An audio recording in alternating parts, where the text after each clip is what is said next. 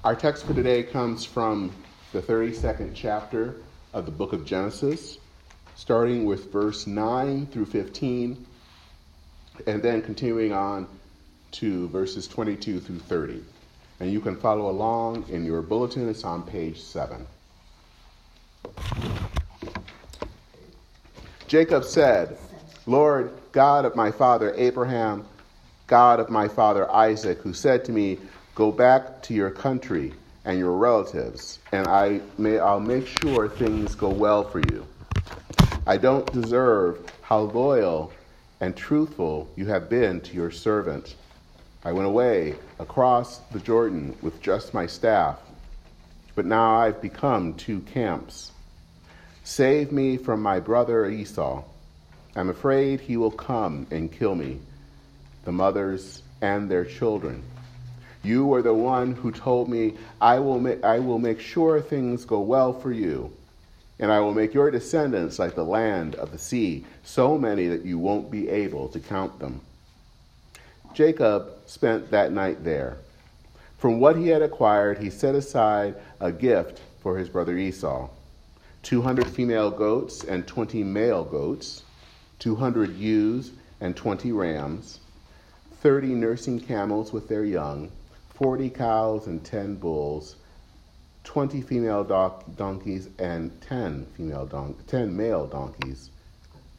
Jacob got up during the night, took his 2 wives, his 2 women servants, and his 11 sons, and crossed the Jabbok River of shallow water.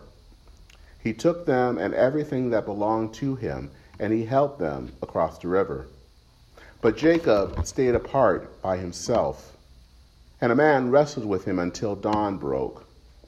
When the man saw that he couldn't defeat Jacob, he grabbed Jacob's thigh and tore a muscle in Jacob's thigh as he wrestled with him. The man said, "Let me go, because dawn is breaking." But Jacob said, "I won't let you go until you bless me." He said to Jacob, "What's your name?" And he said, "Jacob." Then he said, "Your name won't be Jacob any longer, but Israel, because you have struggled with God and with men and won." Jacob also asked, "Tell me your name."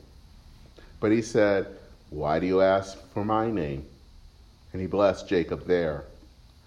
Jacob then called this place Peniel, because I have seen God face to face, and my life has been saved.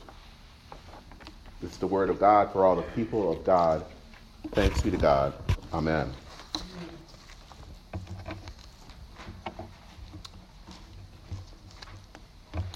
My full name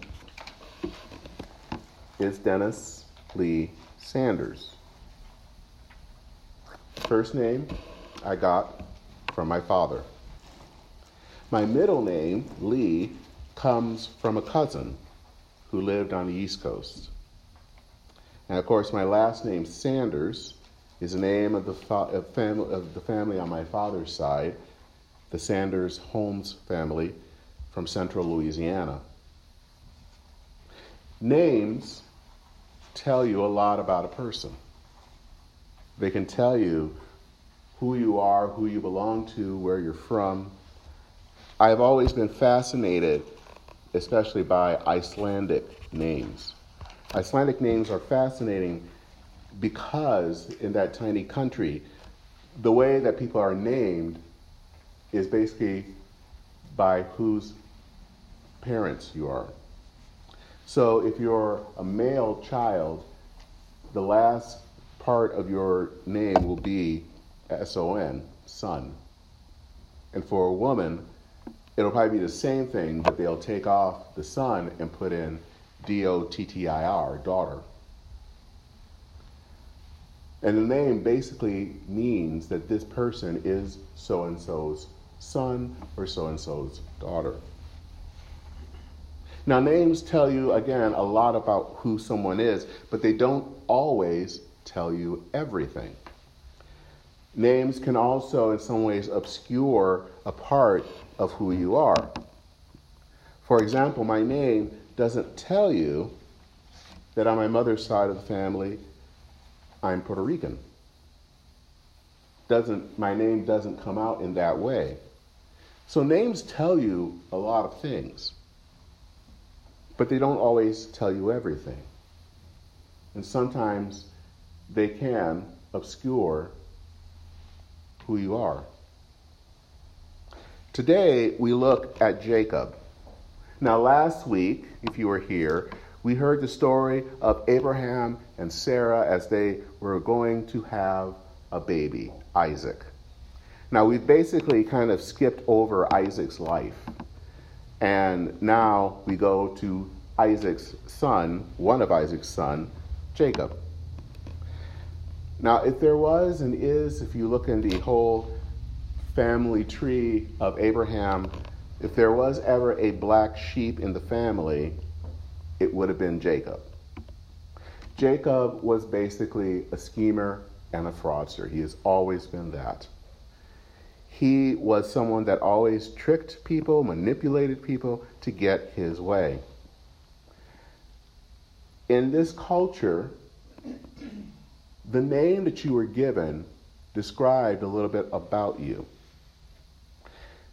Jacob's name meant several things. It meant heel, because he was, according to the story, grabbing the heel of his older brother Jacob. They were twins as they were coming out. It could also mean supplanter or usurper or betrayer. All of these things fit Jacob. As I said, he was always trying to trick someone. He was always trying to manipulate someone. He basically twice tricked his older brother Esau out of his birthright. He then tricked his father Isaac, who was old and blind, by dressing up and helping with his mom to dress up and to look like Esau, and then getting that blessing, the birthright, from Isaac. When he went on his way and went and struck out on his own, he then tricked his uncle Laban. And there were probably other things that he had done to trick others as well. Jacob was the type of person that when he saw opportunities, when he saw openings, when he saw weakness, he was willing to get what he wanted by hook or by crook. But sometimes your name catches up with you. In chapter 32, we see that he is heading back to see his brother, the same brother that he had tricked so many years ago. Even though he had heard from God that there would be reconciliation, he wasn't so sure.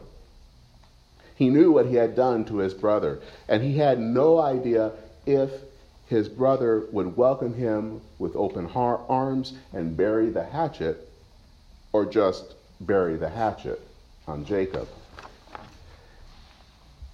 He waited that night. He had brought all of these things as gifts for Esau, and he waits, and he's nervous.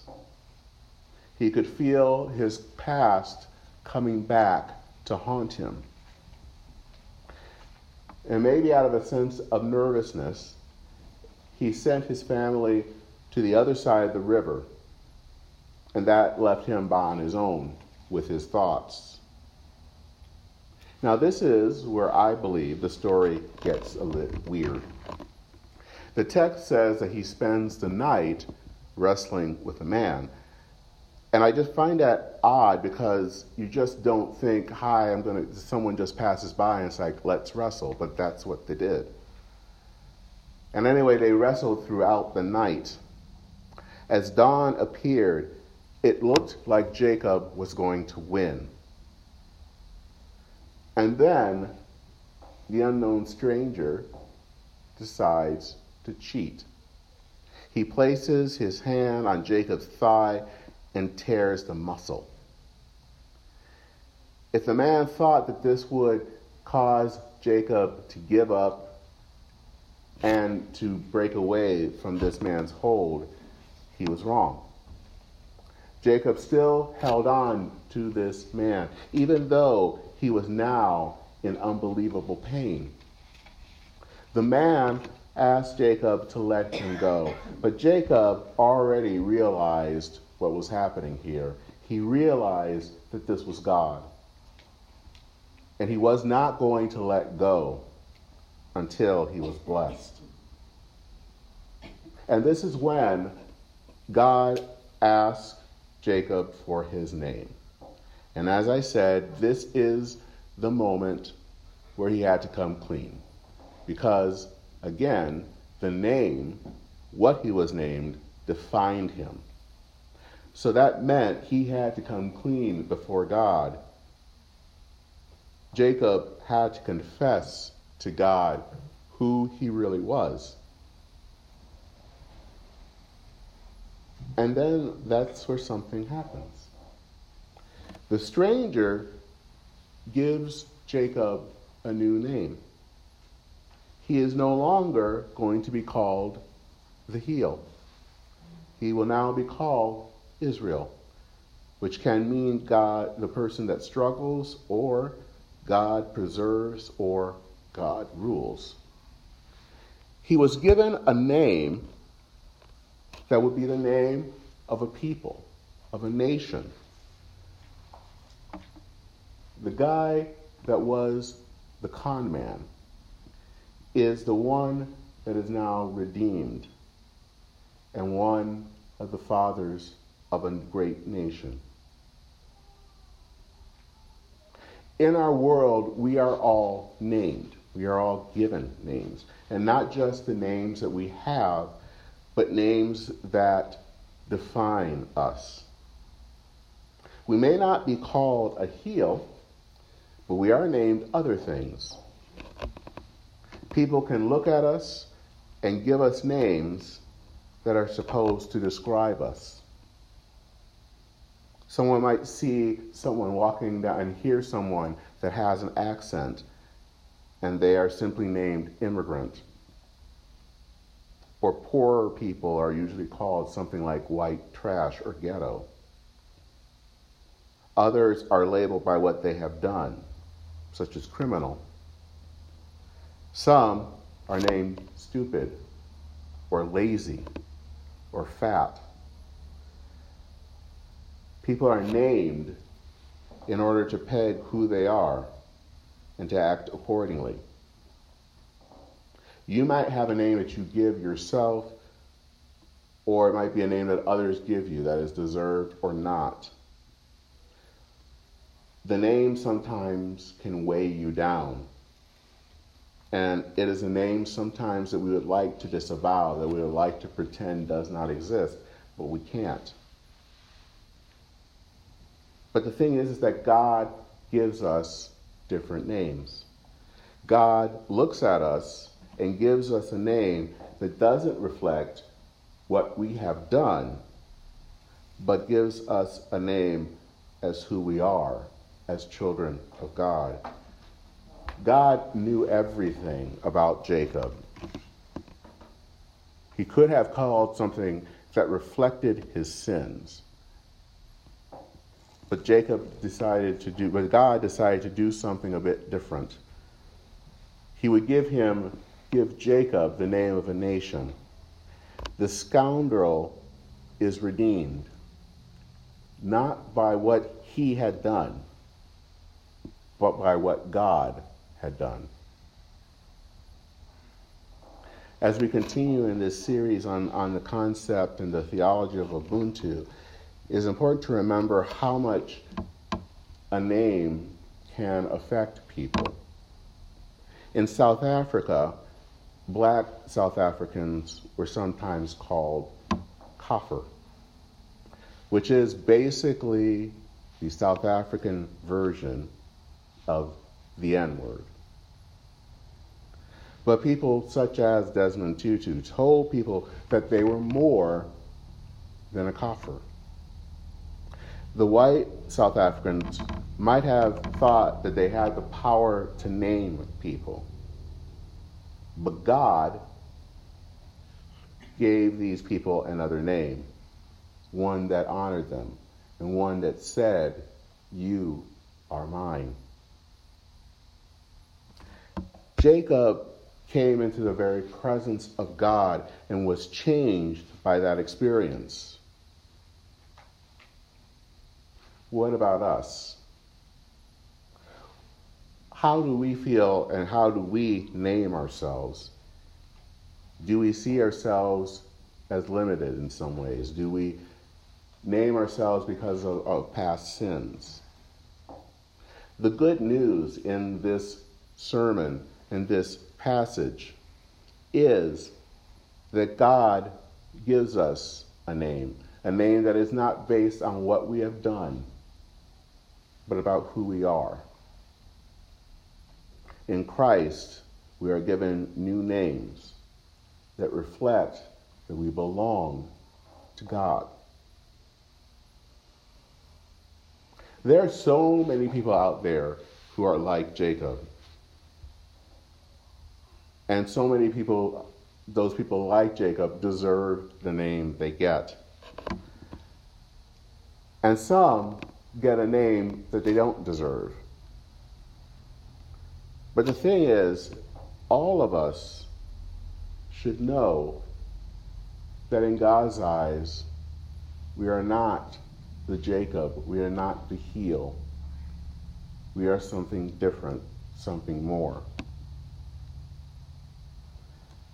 Can we as a community see ourselves, especially as we have been baptized, and know that we have a new name in Christ? And can we tell others in our communities, others who are named either by what they have done or by who they are, and sometimes it is not something that they want to be named? Can we share God's love to tell them that they have another name, that they belong to God? The hymn writer Charles Wesley wrote a poem about this passage of Jacob wrestling God. And it showed how Jacob, refusing to let go of God during the wrestling match, was wanting to experience the love of God. This is what Charles Wesley says: "Yield to me now, for I am weak, but confident in self-despair. Speak to my heart, in blessing speak, be conquered, be my instant prayer. Speak, or thou never hence shalt move, and tell me if thy name is love. 'Tis love, 'tis love, thou diedest for me. I hear thy whisper in my heart. The morning breaks, the shadow flee. Pure universal love thou art. To me, to all, thy mercies move. Thy nature and thy name is love." Jacob was a heel, a trickster, a schemer, and a con man. He deserved all of those names. But the thing is, God knew him to be something else, a child of God. Thanks be to God. Amen.